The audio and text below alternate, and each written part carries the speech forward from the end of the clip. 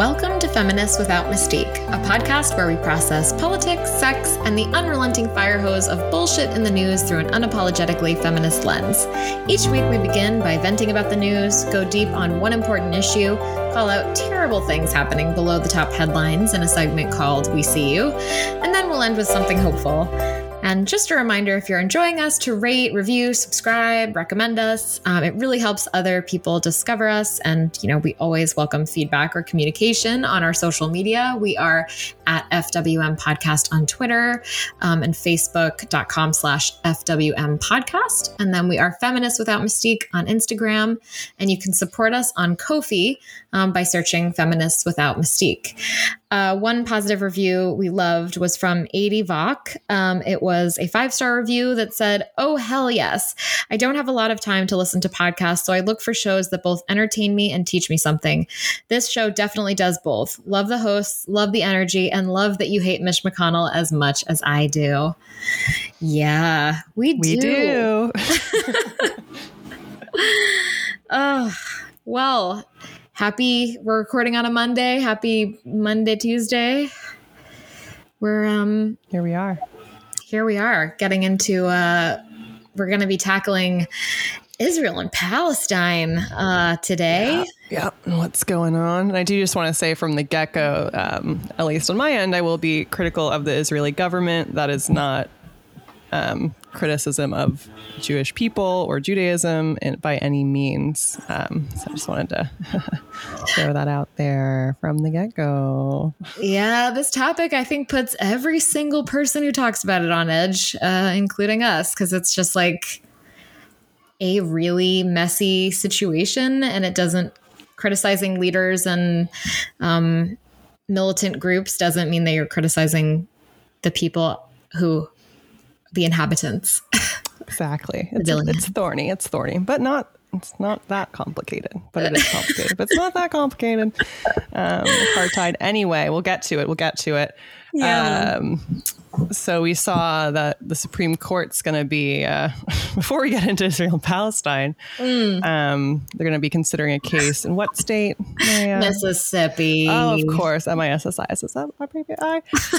About making it illegal to get abortions after 15 weeks, I believe. Correct. So putting Roe v. Wade on the chopping block. Shocker. We didn't see this one coming with ACB and Cav and all those fuckers.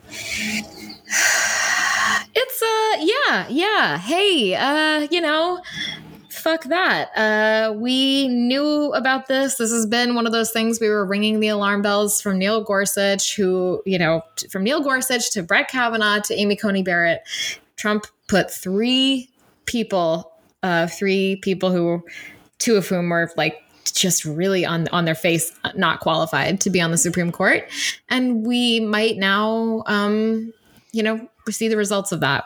I think that, and just a reminder, and Erin Gloria Ryan posted this on Twitter earlier today, a reminder that if the Supreme Court rules in a way that overturns Roe v. Wade in the case it just agreed to take, 10 states have laws on the books that would immediately ban abortion, and 9 additional states have abortion bans on the books that predated Roe.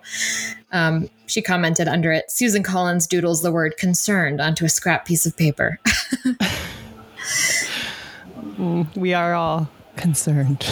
Yeah, it's like just a special little fuck you. I thought about doing this as a We See You, like last minute We See You to Susan Collins, who was, as people will remember, or if not, we're reminding you that she was the deciding vote on this, on appointing Kavanaugh. And she said that she trusted him, that he would uphold women's right to choose and Supreme Court precedent. And I think she's about to look like her biggest asshole moment yet. So yeah, thrilling. She's got a collection of those by now. So it's saying something. Yeah. Susie, why'd you trust him? Yeah. So we'll be watching that,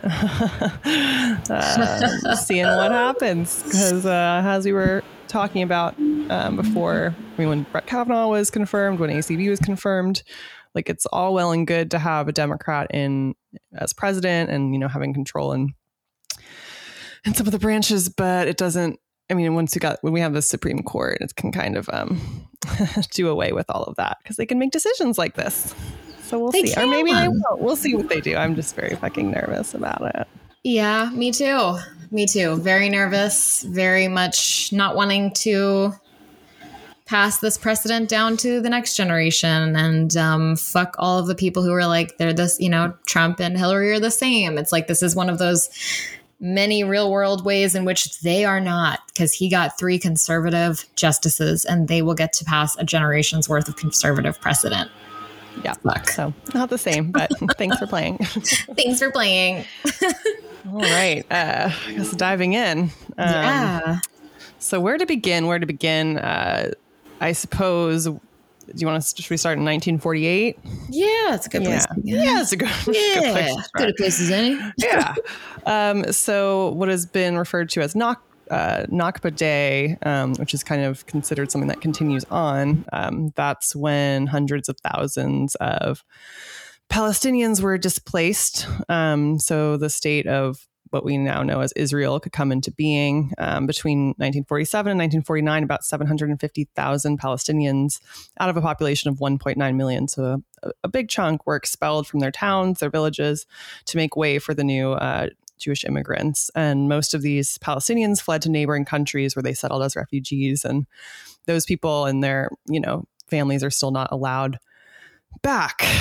So that's kind of how it all began. And of course, after, World War II, it's understandable that Jewish people would want a refuge. But what some people don't realize is when Israel was sort of formed, it involved the displacement of many, many, many, many Palestinians. And over the years, there have been more Palestinians displaced, Israeli settlements being formed where it was supposed to be by international law Palestinian land. Recently and over the years, Palestinians have been kicked out of the homes that they've lived in for decades, just completely kicked out of them. And in modern day, there's so in Israel, throughout Israel, there are Palestinians, there are Israelis, there are people of different faiths, but Jerusalem was split into East and West and, kind of split between Israeli and Palestinian, but everywhere is ruled by the Israeli government. Israelis have the same rights, privileges, and legal status regardless of where they are. The boundaries aren't really visible or pertinent to them.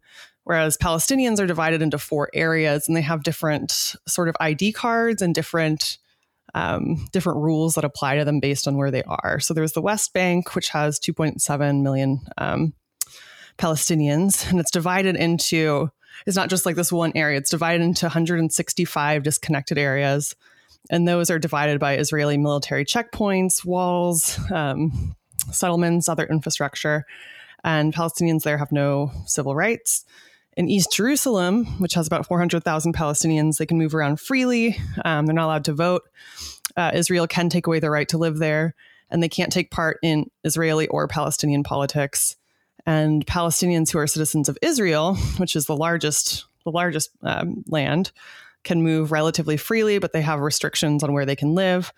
They can vote in Israeli elections, but they do face legalized discrimination. They're second-class citizens there.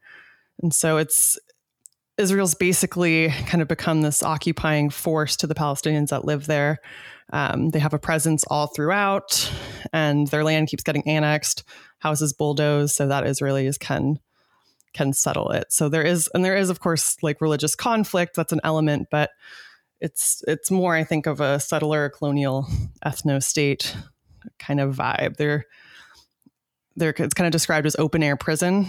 Like the Palestinians in Gaza, particularly, they don't get access to like medicine coming in, clean water, very limited electricity, I think 4 hours a day.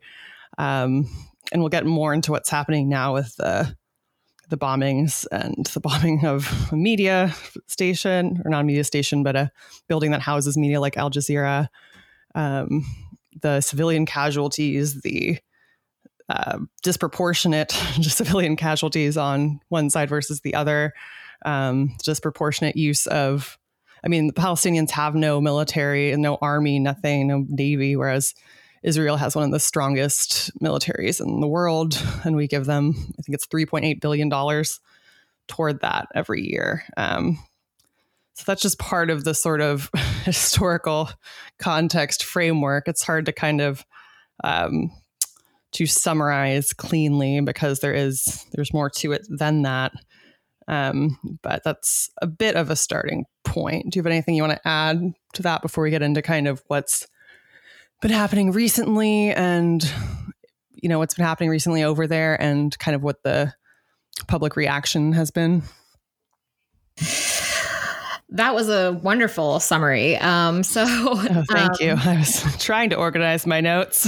It started as a pile of all kinds of things. Your notes are much more impressively organized than mine on this. I guess just a note, which a couple of just like pretty obvious things to just remind people that, 1947-48, obviously it's in the wake of World War II and the Holocaust. So there was this sentiment of wanting to make sure that there was a place which had religious and cultural significance for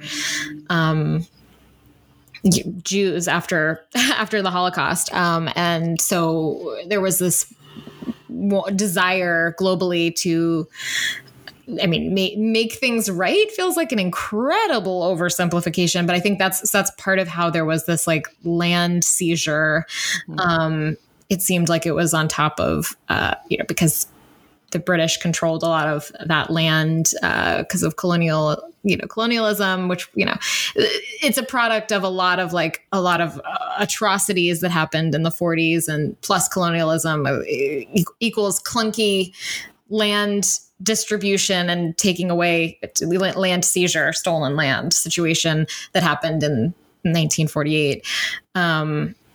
Which I'm sure everyone can just put together, but it's like, I guess, kind of like a piece of just part of the reason why Israel was created, was just obviously in reaction to the genocide of World War II.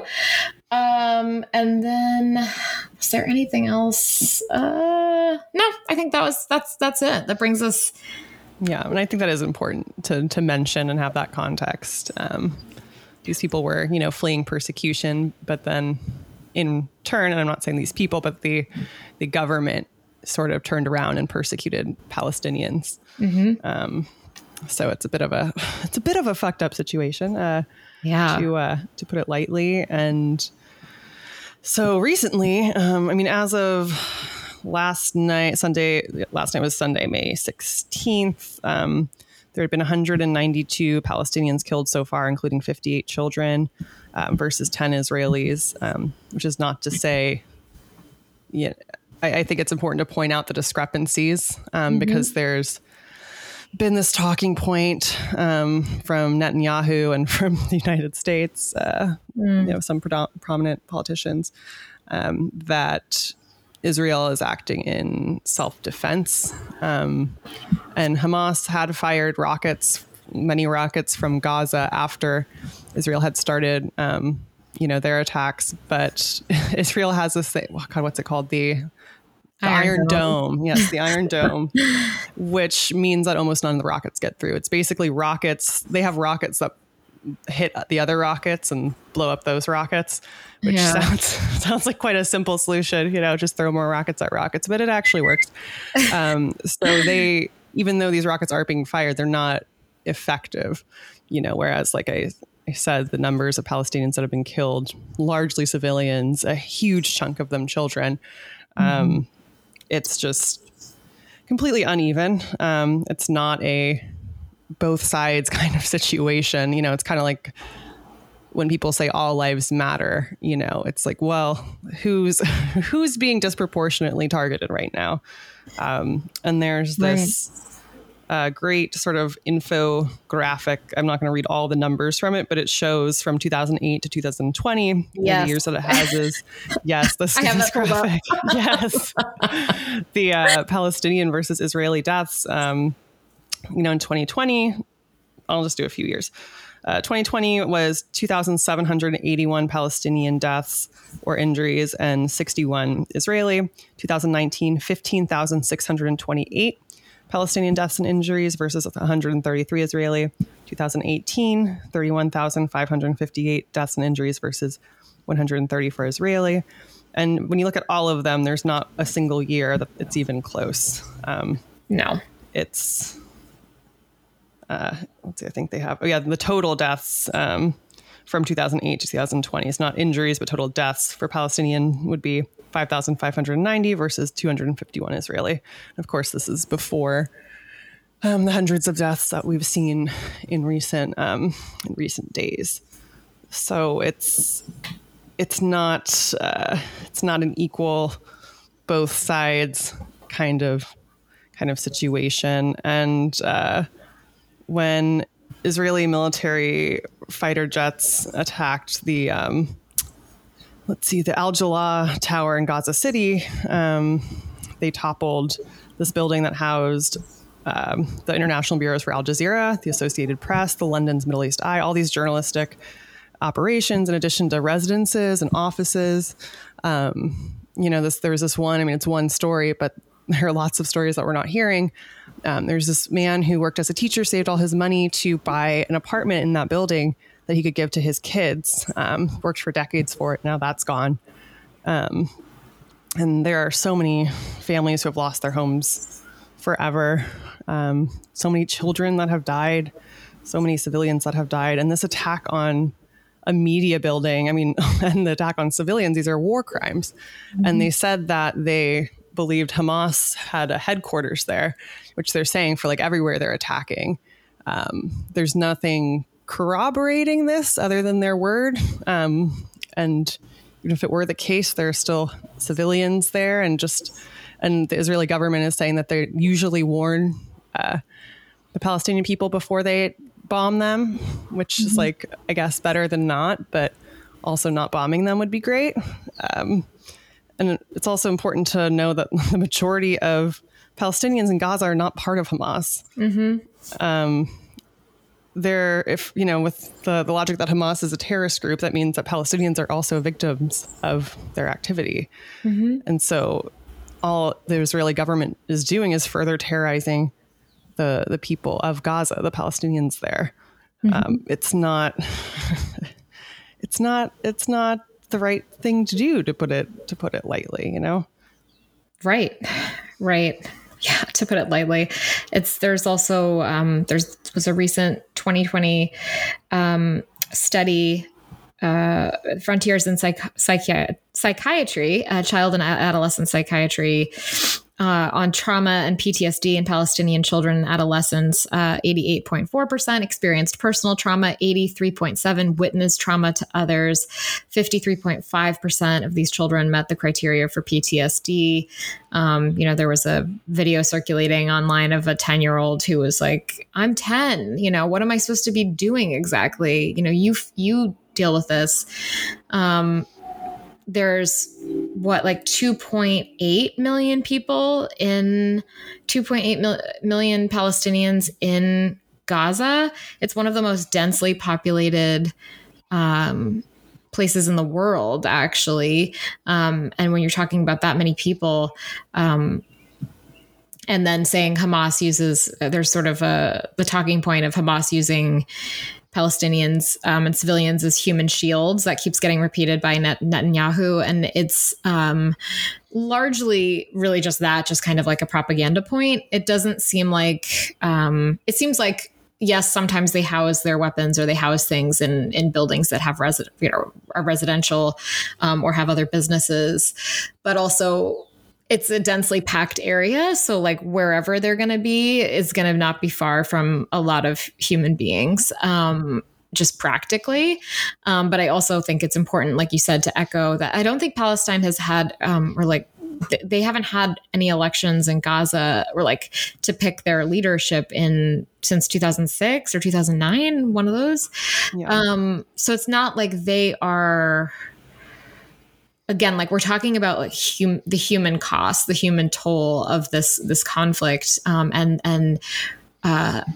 over the course of the last like 20 or 30 years, what it seemed, or at least in doing research and trying to understand, because there is such an Israeli bias or a bias towards the Israeli government in the United States, which hasn't really ever made sense to me. I had a history teacher who took us all the way back to the conflict of like birth with Ishmael and who had the birthright, basically like the difference between like the schism between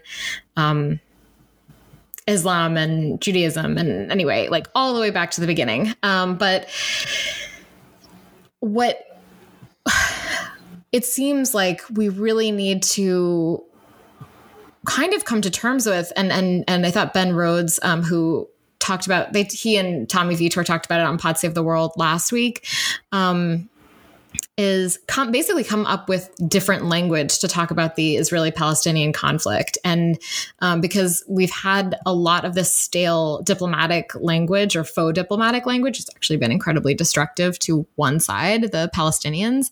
But the discussions around a two-state solution, and both sides have the right to, or like Israel has the right to defend itself, but both sides need to de-escalate. It's these outdated talking points that assume a power equivalence, when in fact there's the power dynamic has never been more off balance, and it has shifted overwhelmingly in kind of modern American history, modern global history, so that there is a huge amount of momentum, political power, global support.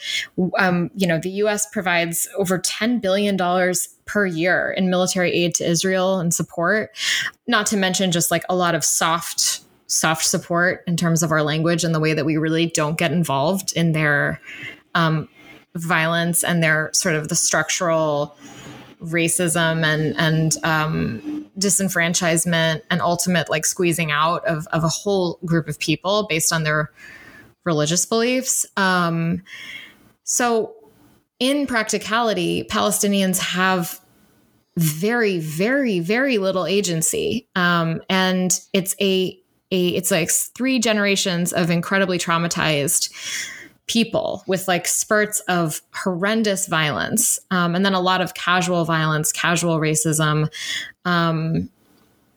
And there seems to be, and just in doing, again, like looking into this for, shamefully kind of the first time, in my recent adult life. I mean, it's just kind of understanding the scope of the humanitarian needs, and the way that the Palestinian people have been starved of assistance on a global scale, and the way that the United States just has sort of like allowed that, and under, the Kushner Abraham Accords, Trump Kushner, obviously did nothing to help, because it was super pro-Israel and like very much fly in the ointment in terms of trying to solve the Middle East crisis. Good job, Jared.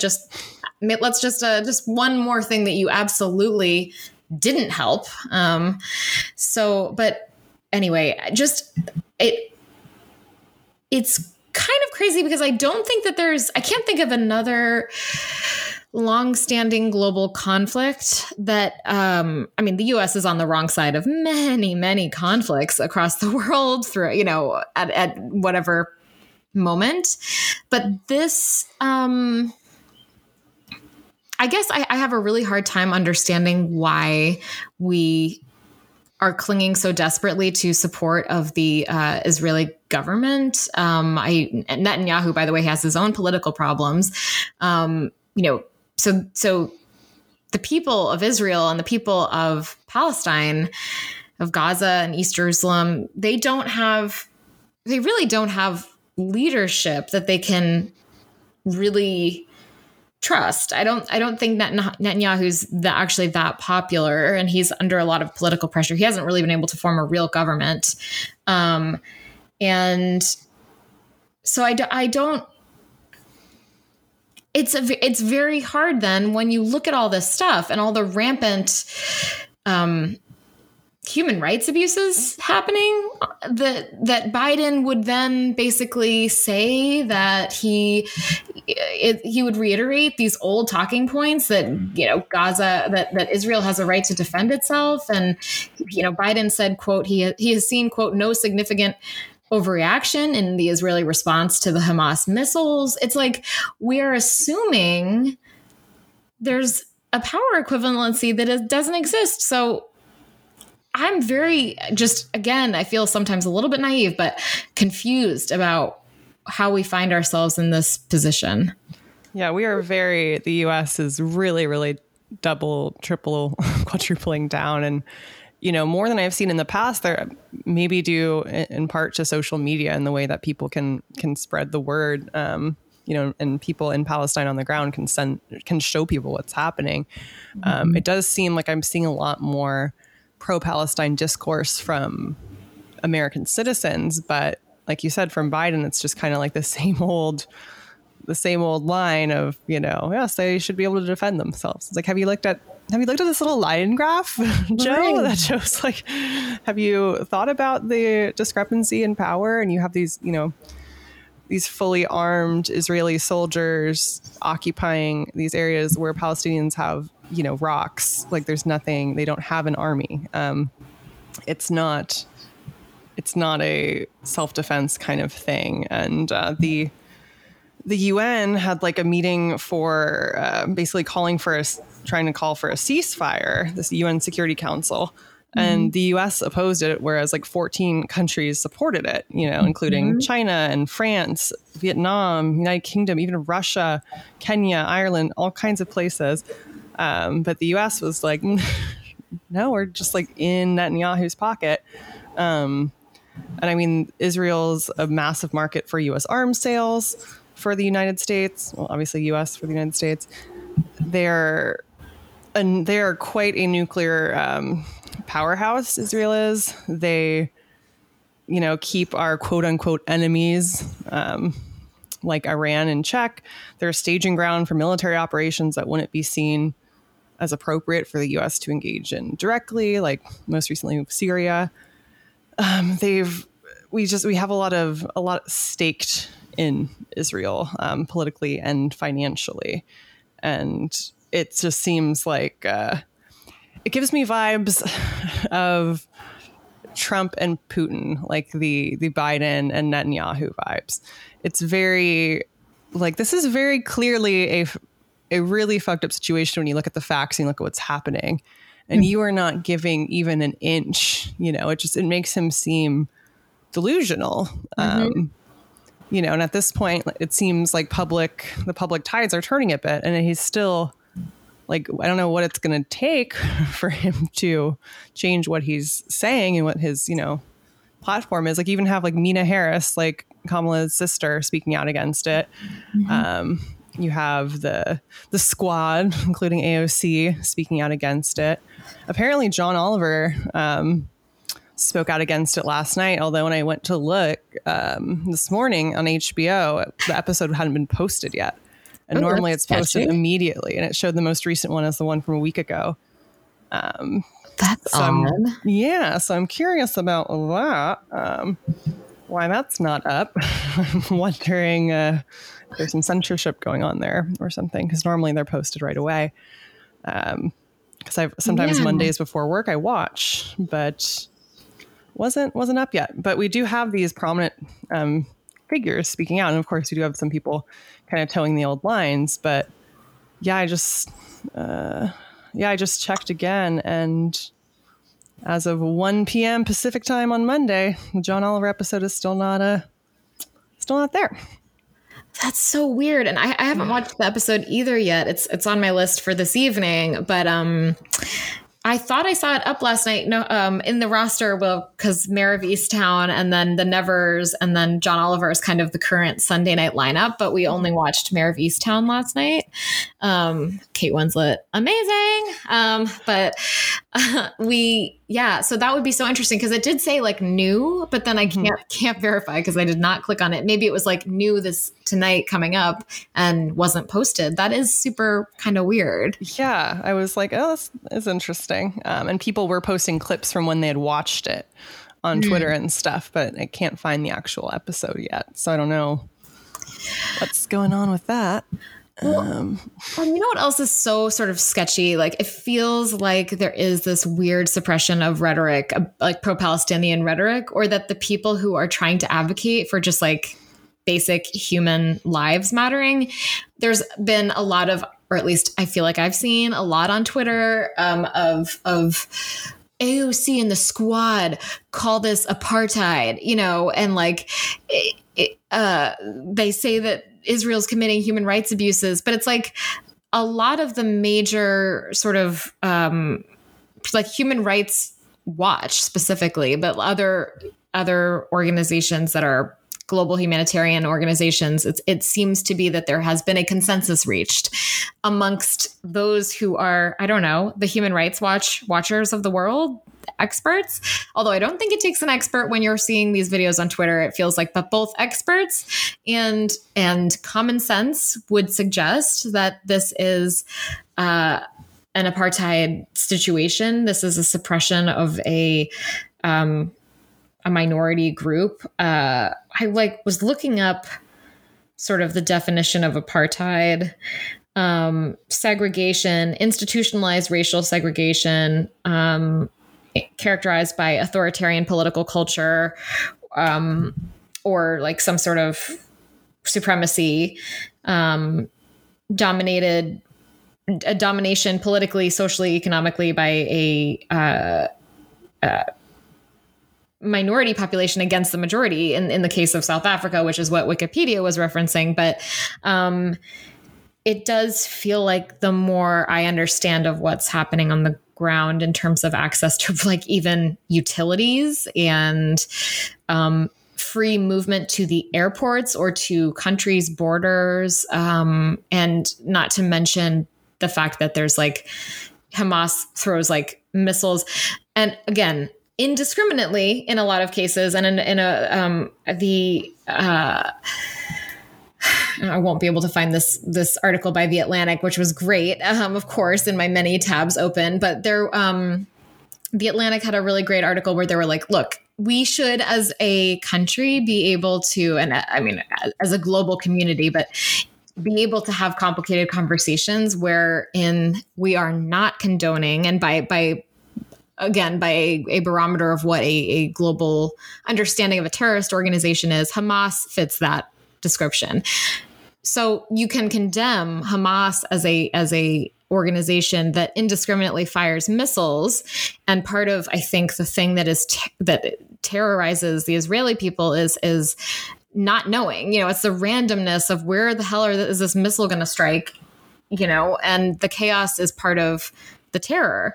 But they have an Iron Dome. They've been able to deflect a lot of these missiles. They also have a lot more sophisticated and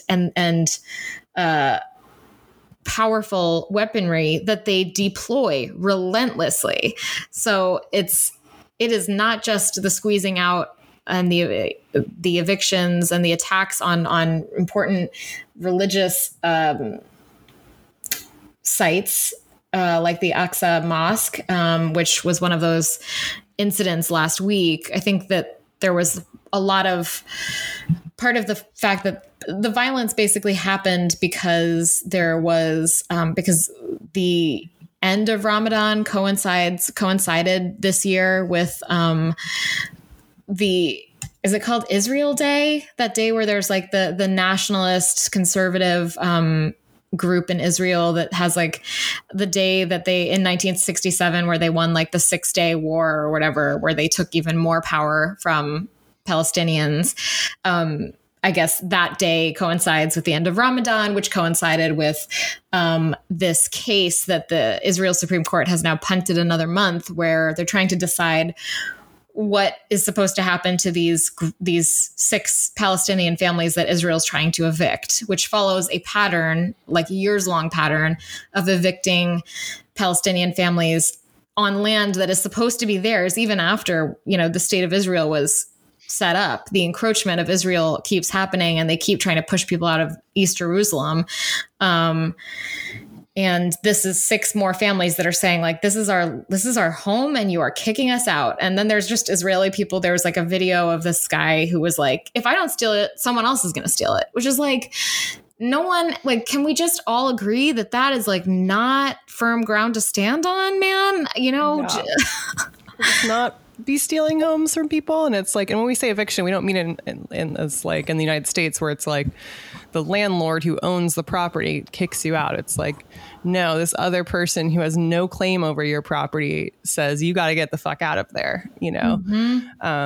There's also been, tear gas dropped on Palestinians, rubber bullets shot at Palestinians, in addition to, of course, the bombings. There's just, I don't know how this is going to end. But I hope that, with what we're seeing in terms of the activity on social media and around the world, that hopefully there will be some sort of justice for Palestinians at some point, because right now it's just, it feels like a genocide and like a slaughter. And what are they supposed to do? Like you said, that video of that 10-year-old girl whose neighbor's house had just gotten bombed and their family inside had died, including children. And she's just crying and saying, like, she wishes she could help. She wishes she could be a doctor, but she's 10 years old. What's she supposed to do? And so many of I think close to half the population of Gaza is children. It's largely children, largely refugees. These are the people that are being, bombed relentlessly. So it's a human rights atrocity. Yeah, it is. And there's videos of the Israeli police raid on the Al-Aqsa mosque in Jerusalem. There are there's a lot of videos of just recent brutalities of Israeli police against Palestinians. It is, like you say, it's a human rights atrocity. I don't really... There are certain things that are complicated about the relationship between Israel and Palestine, and like go back to they're as old as the religions themselves.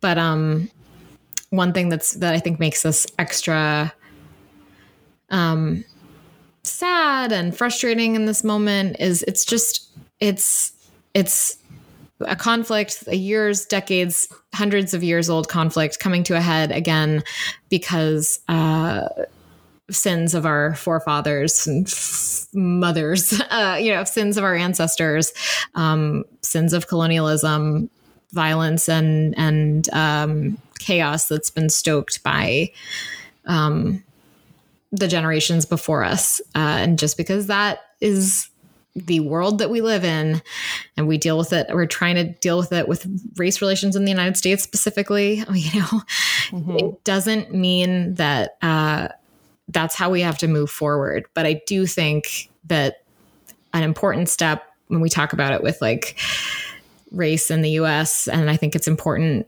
with the violence going on in the Middle East, is you can't fix something if you don't acknowledge absolutely what is happening, the truth of what's happening. And I think Palestinians kind of like drawing comparisons to Black Lives Matter movement. They are desperate first and foremost for safety for themselves. But for a validation, non-gaslighty response from the world. And that premier among that world would be the United States, which is supposed to be a global leader. So we have a responsibility to all those that are experiencing this, like this violence, this, unrelenting violence here, to call it out and say it's absolutely, it's not okay. And not to go along with this sort of like blind pro-Israeli government. Again, important to be sort of careful about that, but like pro-Israeli government, attitude, because it doesn't really make any sense. It's not at all responsive to what is happening. Absolutely. Yeah. And it's like what started as a religious conflict is now this, it's like, it's become ethnic cleansing, you know, it's become this settler colonialism. And we need to call it for what it is. And hopefully, I don't know, stop giving so much fucking money to the Israeli government, for all of these arms. Mm-hmm. I think it was in Italy that some workers who were, you know, loading up shipments to be sent. They were supposed to be loading up weapons to be sent to Israel, and they refused. You know, that's just one example of people standing up and doing what they believe is right. And I think also just all of us, you know, educating ourselves, particularly those of us in the U.S. who have been kind of fed this pro-Israeli government story throughout our lives, should really, you know, look into it and do the research and see what's really going on. You know, spread the word, help any way that you can. But we owe so much more to the Palestinian people than we've given them. The least of which is, you know, understanding and acknowledging what's going on, the reality of the situation. Yes, absolutely. All right. Woo. Anyway, but feel free to reach out to us with you know, if we missed something critical, you know, I'd be interested to hear people's thoughts and feelings and, you know, anything else. This was obviously like this kind of like a summary based on some reading and, you know, but I'd love to hear more from people. And now for We See You. All right. Bill Gates. Get into it. It's come out that Bill has partaken in some sketchy, to put it lightly, behavior over the years. And that was part of the reason why Melinda wanted to get a divorce. And there had been things that kind of alluded to her not liking the fact that he spent any time with Jeffrey Epstein. But more has come to light. So in 2006, for example, so him and Melinda Gates got married in 1994. Had a monogamous relationship, we're supposed to. In 2006, Bill Gates attended a presentation by a Microsoft employee who was a woman, and he left the meeting, Bill did, and immediately emailed her to ask her out to dinner, according to two people who were familiar with the exchange. A year or two later, he was on a trip to New York on behalf of the Gates Foundation. He was traveling with a woman who also worked for the foundation. He told her, "I want to see you. Will you have dinner with me?" And the woman who spoke on the condition of anonymity, said she didn't want public attention associated with describing an unwanted advance, said she felt uncomfortable, but laughed to avoid responding, which I think many of us can relate to that situation. But it goes beyond just those two stories. There's much more. 6 current and former employees of Microsoft said that those incidents and others more recently at times created an uncomfortable workplace environment, that Mr. Gates was known for making clumsy approaches to women in and out of the office, which is sort of one of those things people knew and talked about on the hush hush. And then in 2017, there was a sexual harassment allegation against a close associate of Bill Gates, Mr. Larson, who had been his money manager for nearly 3 decades. There was a woman who hired a lawyer and said that Mr. Larson had been sexually harassing her, and 3 people corroborated that. Said that she had tried to handle the situation on her own without success and asked the Gateses for help. She ended up reaching a settlement when she signed an NDA. And while Bill Gates was like, "All right, I'm cool, I'm done with this," Melinda Gates wanted there to be an independent review of the allegations, of the workplace culture there. Mr. Larson was put on leave, but eventually he was reinstated. But that's sort of some of the friction that's come up between Bill and Melinda based on Bill's actions. And then we get into Epstein. So apparently, so Bill Gates says that they barely had a relationship, met a few times, only discussed philanthropy. But that's not the case according to others. So apparently he flew on Jeff's private jet, attended a late night gathering at his Manhattan home. And Melinda didn't like that they were hanging out and wanted him to stop, but he continued to hanging out with Jeff Epstein. Great.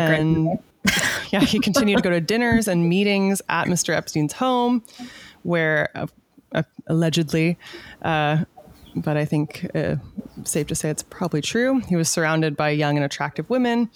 And that was according to people who were there and to people who were told about the gatherings later. Miss Arnold, she was a representative for Bill Gates, said he never socialized or attended parties with Mr. Epstein, even though there are many eyewitnesses who say that he did attend those parties. So it just seems that and there was also an incident where Bill Gates had an affair with an employee at Microsoft, and he ended up being asked to leave the board of directors over that as well. So it's just this, there's this sort of pattern of behavior of making the women that work for him very uncomfortable, making unwanted advances, and just generally not being respectful of the women in the workplace environment. In addition to some sketchiness with Jeff Epstein, and then trying to cover it up, like not him coming out and saying like, yeah, I did go to some parties. I went to his house for dinner. It was stupid, whatever. But him just covering his tracks and just being like, no, it was all philanthropy. I never went to his house, when there are many eyewitness accounts that he was there and that there were young women, maybe girls there. It's just, it reeks. I don't think that, I think there's probably more to this than we even know so far. But for what we do know, we see you to Bill Gates. We see you. Yeah, that article was a real humdinger. Yeah, there are a lot of things. Yeah. Can't wait to see what Melinda French does yes, on her own. Miss French. Okay, so Marjorie Taylor Greene, one of the representatives from Georgia, she keeps coming up until we see you. She is just really this wild insurrectionist, ignorant woman is truly one of the absolute worst that this country has created. So she aggressively accosted Alexandria Ocasio-Cortez after the Capitol insurrection, shouting, "You don't care about the American people. Why do you support terrorists and Antifa?" before calling her pathetic and chicken. That was sort of a recent aggressive thing. AOC ignored her and kept walking. And I think she made some comment on Twitter about, these are exactly the type of people at bars that I used to have to like help escort out of the bar. So she's used to it, which I loved.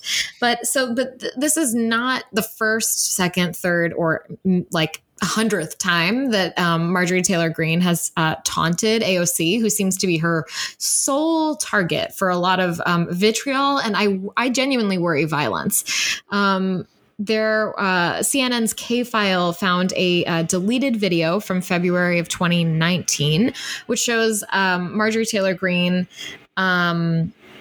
who at that point was not a congressional representative. She was elected in 2020. So it shows Marjorie Taylor Greene and a bunch of people, a bunch of her friends. I don't know. She said, we're going to visit Alexandria Ocasio-Cortez. Crazy eyes, nutty Cortez. When the door was locked, she and her companions who had video going and were having a great old time were like, come out. You can't stand there forever. Come and play. It was like a very creepy, weird thing.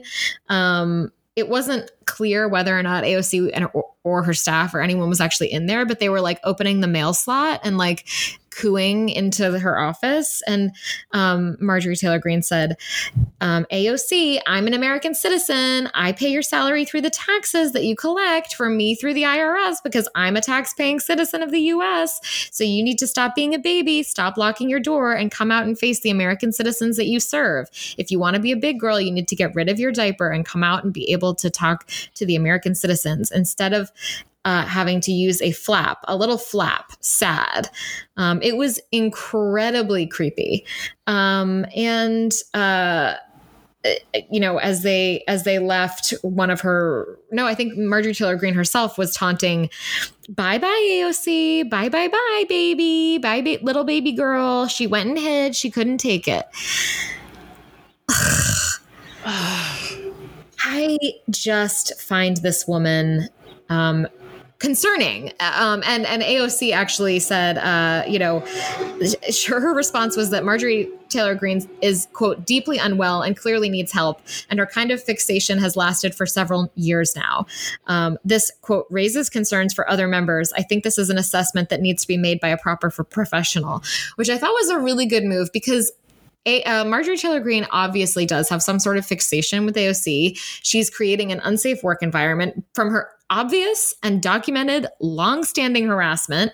She doesn't just harass AOC. There was a video last year, and I believe we made it a We See You, that was also when Marjorie Taylor Greene was not elected yet, and she was just your random racist, crazy, conservative, like, step on. So I don't know. That was her vibe.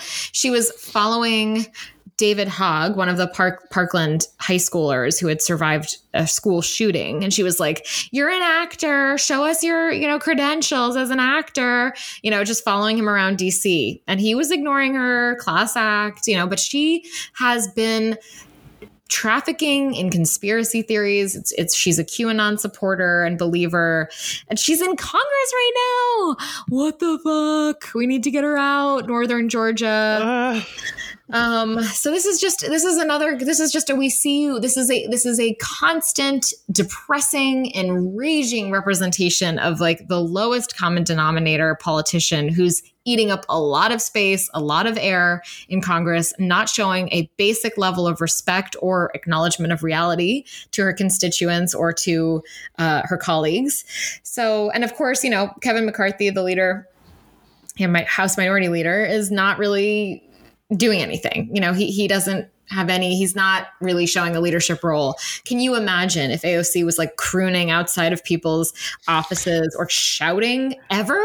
If she ever shouted at one person in response, like that woman, AOC has so much self-control. Hats off permanently to her for keeping her cool and her like impeccable skincare routine in the face of absolutely crazy people. So Marjorie Taylor Greene, we see you. Fucking Marjorie Taylor Greene. She's still there. Still there. We're tooting along. Maybe if she'd criticized Trump, she'd be kicked out. But as long as she's... Oh, God. She's awful. Okay. More awful. So researchers have found out that just 12 people are responsible for the majority of the misleading claims and lies about the COVID vaccines that you've probably seen if you've been on any social media, Facebook, Instagram, Twitter. These people have been dubbed the Disinformation Dozen, and they produce 65% of the shares of anti-vaccine misinformation on social media platforms. 12 people are behind a majority of all of this shit. Wow. These Disinformation Dozen include anti-vaccine activists, alternative health entrepreneurs. Some of them run multiple accounts across the different platforms. They often claim that they're promoting quote unquote natural health. A lot of them sell things like supplements and books. You don't need a vaccine, just buy my supplements. They just want your money, those vaccine companies. Buy my supplements. Okay, baby, I see you. And it's a little upsetting when you consider that many of the people who are not getting the vaccines are choosing not to because they believe a lot of this information that's like proliferating out there.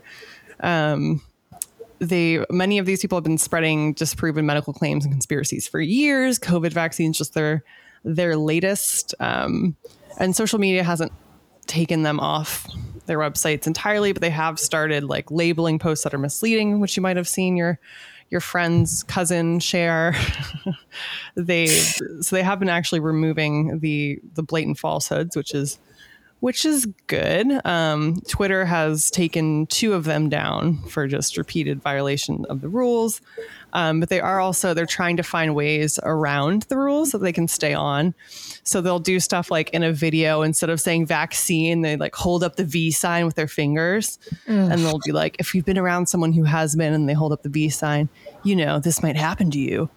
Or they'll take something true and twist it into being not true. Like they'll incorrectly link a famous person's death, and they'll say that, they got the vaccine 4 weeks earlier, that's why they died. Like, it doesn't matter if it was a car crash, that's why they died.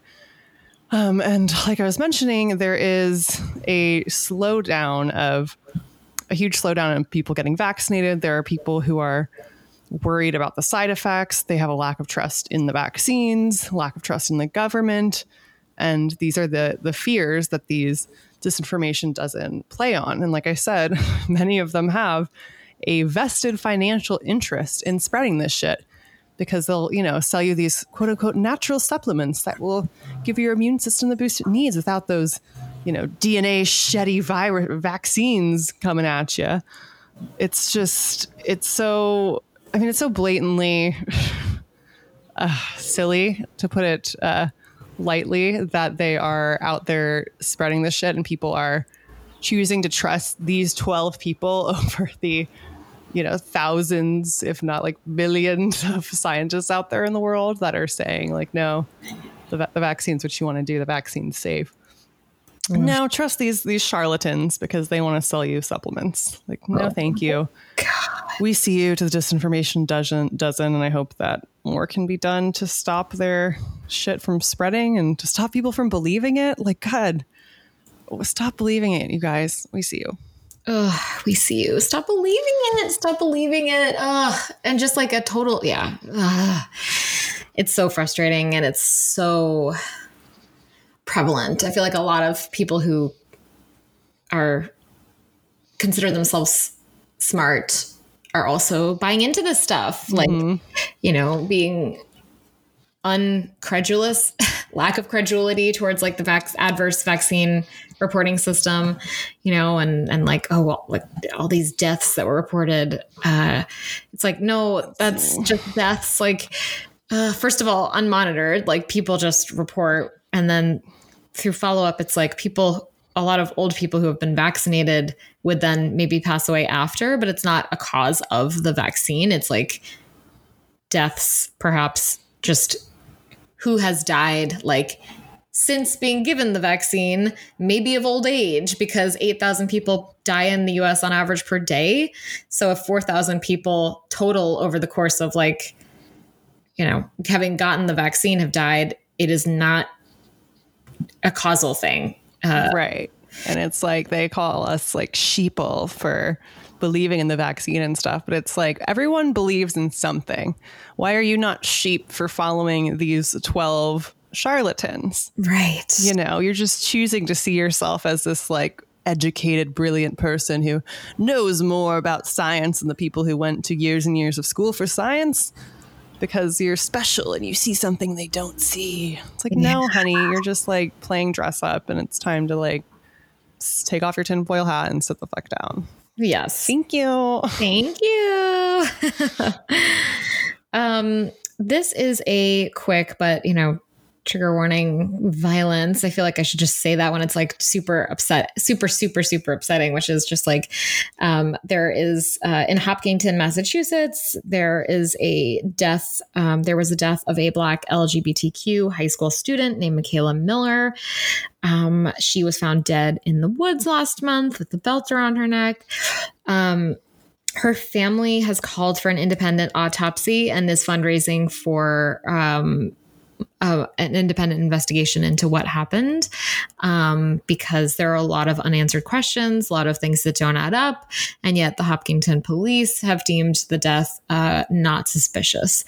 And this is there's a theme. I mean, there was a streak of different BLM protesters or people in the movement, family members getting like quote unquote dying of suicide, but it was obviously more suspicious or under more suspicious circumstances.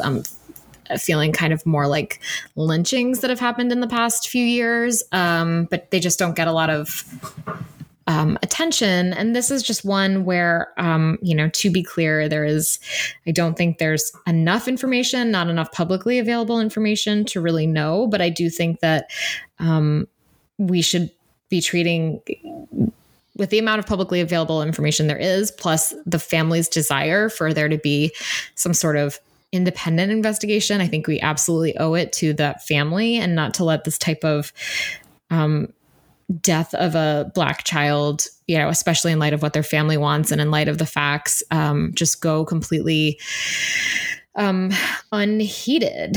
There are some unfortunate, reports, because I had this one like noted from yesterday or something, and I just looked again today on Twitter, and it seems like Michaela's mother has had some history of violence. So that kind of is upsetting either way. If it was, God forbid, like her mother or whoever, it seems like it doesn't, the facts don't point to it being not suspicious. And we should just listen to people when they say, hey, this doesn't make sense. Could we have an independent investigation into this?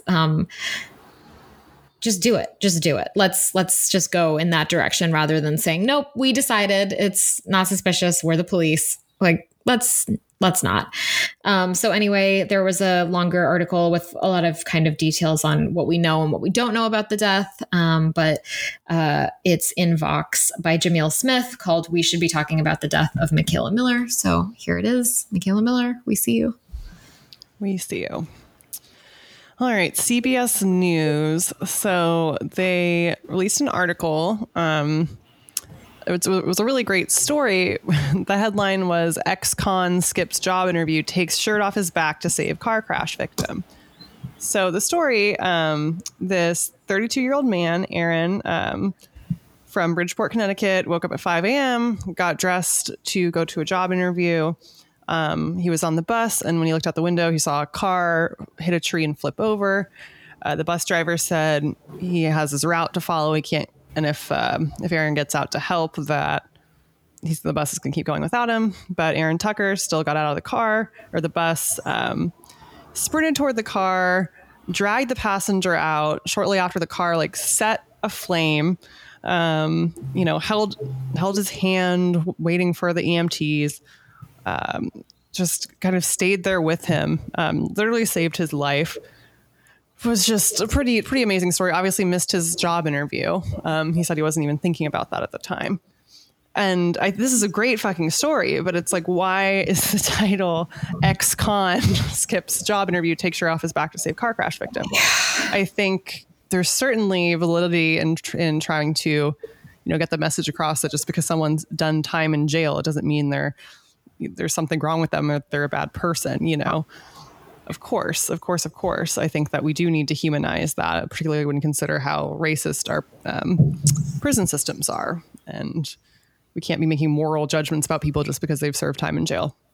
Here for that. But when you post this picture of this Black man and you title the article "Ex-con skips job interview," it's just like, could you have phrased it a different way? Like, local hero misses job interview, saving someone's life from a car accident. Like, it's just really lazy, racist, fucked up titling. So I'm just seeing CBS News for that choice of title. But he was, Mr. Tucker has been offered jobs since the story came out. He was offered a tailored suit. And he's, people have raised money for him, which he said Any money he gets is going to go toward taking care of his son. He said he got his GED while he was in jail, and that he's hoping to be a role model for his son. So awesome, dude. Yes, Mr. Tucker. And we see you to CBS News for that fucking atrocity of a headline. Ugh, we see you. We see you. Those headlines. I'm glad you called that out, because it is just like, often I just absorb those headlines, and it's, you know, it's just like, yeah, no, that's a fucked up framing. We don't need that. That's not an important part of the story at all. Right. Yeah. So my we see you. I was hovering on this one. I'm a little like, I'm going to lean into it because it's where I'm at right at this moment. Okay. I reserved the right to change my mind. What's she going to say? I reserve the right to change my mind, but at this moment, we see you to John Mulaney. Ooh, oh, Olivia Munn. Yeah. Because you know what? I am at this moment, and my boyfriend helped me come to this conclusion as we were talking it through, of like, what, just why, oh, why is the idea that the news that John Mulaney is dating Olivia Munn, and especially like 3 days after the news of his divorce. And yes, I realize these things are not, I'm sure she didn't learn about the divorce on Monday and he began dating Olivia Munn. I get it. The timeline is assuredly something slightly different. Doesn't matter though, because it's all a pretty crunch timeline in like the timeline of us knowing and loving John Mulaney and his relationship with his ex-wife or soon to be ex-wife. I don't like, and I'm getting tired of comedians that I love or used to love, trading on specific traits about themselves that seem like they're being self-aware, and that like we must love them because they're speaking to something about us, speaking about humanity, and it's an acknowledgement of like some grotesque or funny or fucked up thing, and like thank goodness there's this funny talented person who's like showing us our complicated messy hearts and lives. And who, you know, I'm so sick of feeling betrayed by these people. It would be Louis C.K., it would be Aziz Ansari, and now John Mulaney, you know, and he has so many times spoken about his wife in a way that was so cute and beautiful and funny, and his life with his wife and Petunia. And I get it. You can, his pug, Petunia, or his French bulldog, you can change. One can certainly evolve in their life and grow away from someone and become a different person. But this doesn't so much feel like you've become a different person, so much as like you're going through some shit and you're inflicting pain on your wife. Again, now I've fully gone from like our very like modest discussion from last week to like, fuck you. And I realize that, but it also feels like I've never been a huge fan of Olivia Munn's. And again, the boyfriend would jump in here and say, yeah, but you should watch The Newsroom, to which I say, maybe at some point. But in this moment, I haven't seen The Newsroom, and I don't love her. And it seems from what I've read that she's kind of been like a little thirsty for John Mulaney in other moments, and like kind of been a little aggressive about that. And I just would have hoped that maybe he would be not like all about that life, all about that moment, like kind of caving to someone, maybe playing to his ego. And, you know, again, full acknowledgement that I don't have any more details than what's been reported on people.com and Twitter. But I do feel that I'm getting quite upset at feeling maybe tricked by a certain brand of comedian, male comedian who I have loved and found solace and joy and, you know, just eminent interest and adoration for, all those like ways that he wove musical theater into SNL sketches and just random niche little things, but that really spoke to everyone, and a kind of like an aw shucks, I don't look like I'm someone who could do anything, and that's my wife, you know. And it's sort of like, did you just like fuck everyone over? Did you just kind of trick us because that was an act and we fell for it? I'm just asking. I'm asking questions, you know, just asking questions. Just asking questions. So I would love for him to redeem himself. And I get he definitely doesn't owe me anything. He maybe owes his wife something. But you know, I'm feeling a little jaded on the male comedians who have been atop my list of favorite comedians, you know, and who I would just never have expected. And that was Louis C.K., that was Aziz Ansari, and that is now John Mulaney. And I'm tired of putting asterisks next to comedians that I like. So fucking stop. We see you. I guess we see you. Prove me wrong. You know, I want to be proven wrong, but I have like a feeling that he's just going to kind of keep tripping into like a worse version of himself. And I don't want that. I so desperately want to be wrong and have to like come back on here and be like, turns out I'm feeling more sympathetic towards him. But in this moment, no. Not so much. Well, yeah. And it's like, if I were his ex, I would just be like, do you have to like publicly do this right now? You know, like even if he's going to go off and like immediately date someone after rehab, which I think most people agree, like mental health experts agree, that's like not a great idea in the year after. But even if he's going to go off and do that and it's going to be Olivia Munn, does it have to be like, do we have to know about it yet? You know, I feel like that would really sting if I were his ex. Like, okay, 4 days after it's public that we're getting a divorce, now I can see you and Olivia Munn plastered all over because you met at church. And let the record show she rolled her eyes when she said Olivia Munn. Let the record show. Yeah, I don't love her, but I have no valid reason to. So I'm like, is it just like internalized misogyny? But why her? Yeah. I feel like I've read things over the years too. But I'm like, am I being unfair? So what if I were like an actual public figure and people just decided they didn't like me? Because I don't know. I don't know. Was she on the Daily Show and she wasn't funny? Because I thought that she was on but I couldn't. And I did read about the thirsting and the tweets toward John Mulaney while he was married, which I always think is in poor taste. Yeah. So I don't know how she wronged me, but I did roll my eyes because I don't know. I feel a certain kind of way, which is not necessarily justified, but I'll certainly try to circle back and justify it for myself. Yeah, I'll try to back justify it. Yeah, I'll try to do that. A good thing, we didn't talk about this ahead of time, but one thing that is good, that sprouts from something heinously awful. As most of our good things do. Yeah, is that the U.S. Department of Health and Human Services announced that gay and transgender people would once again be protected from discrimination in healthcare, which is a good thing because under the Trump administration, there were federal laws that were banning discrimination on the basis of sex defined sex as gender assigned at birth and excluded transgender people from protections. So it is good to see this reversed. It's awful that it had to be reversed. And there are also, there's terrible unjust legislation out there against trans people right now. So it's not like mission accomplished, but it is a step in the right direction. And for that, I will call it a good thing. It is. Yes, absolutely. A good thing. Yay. Yay.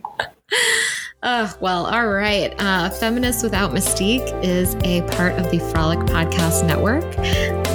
And we will see you guys all back here next week.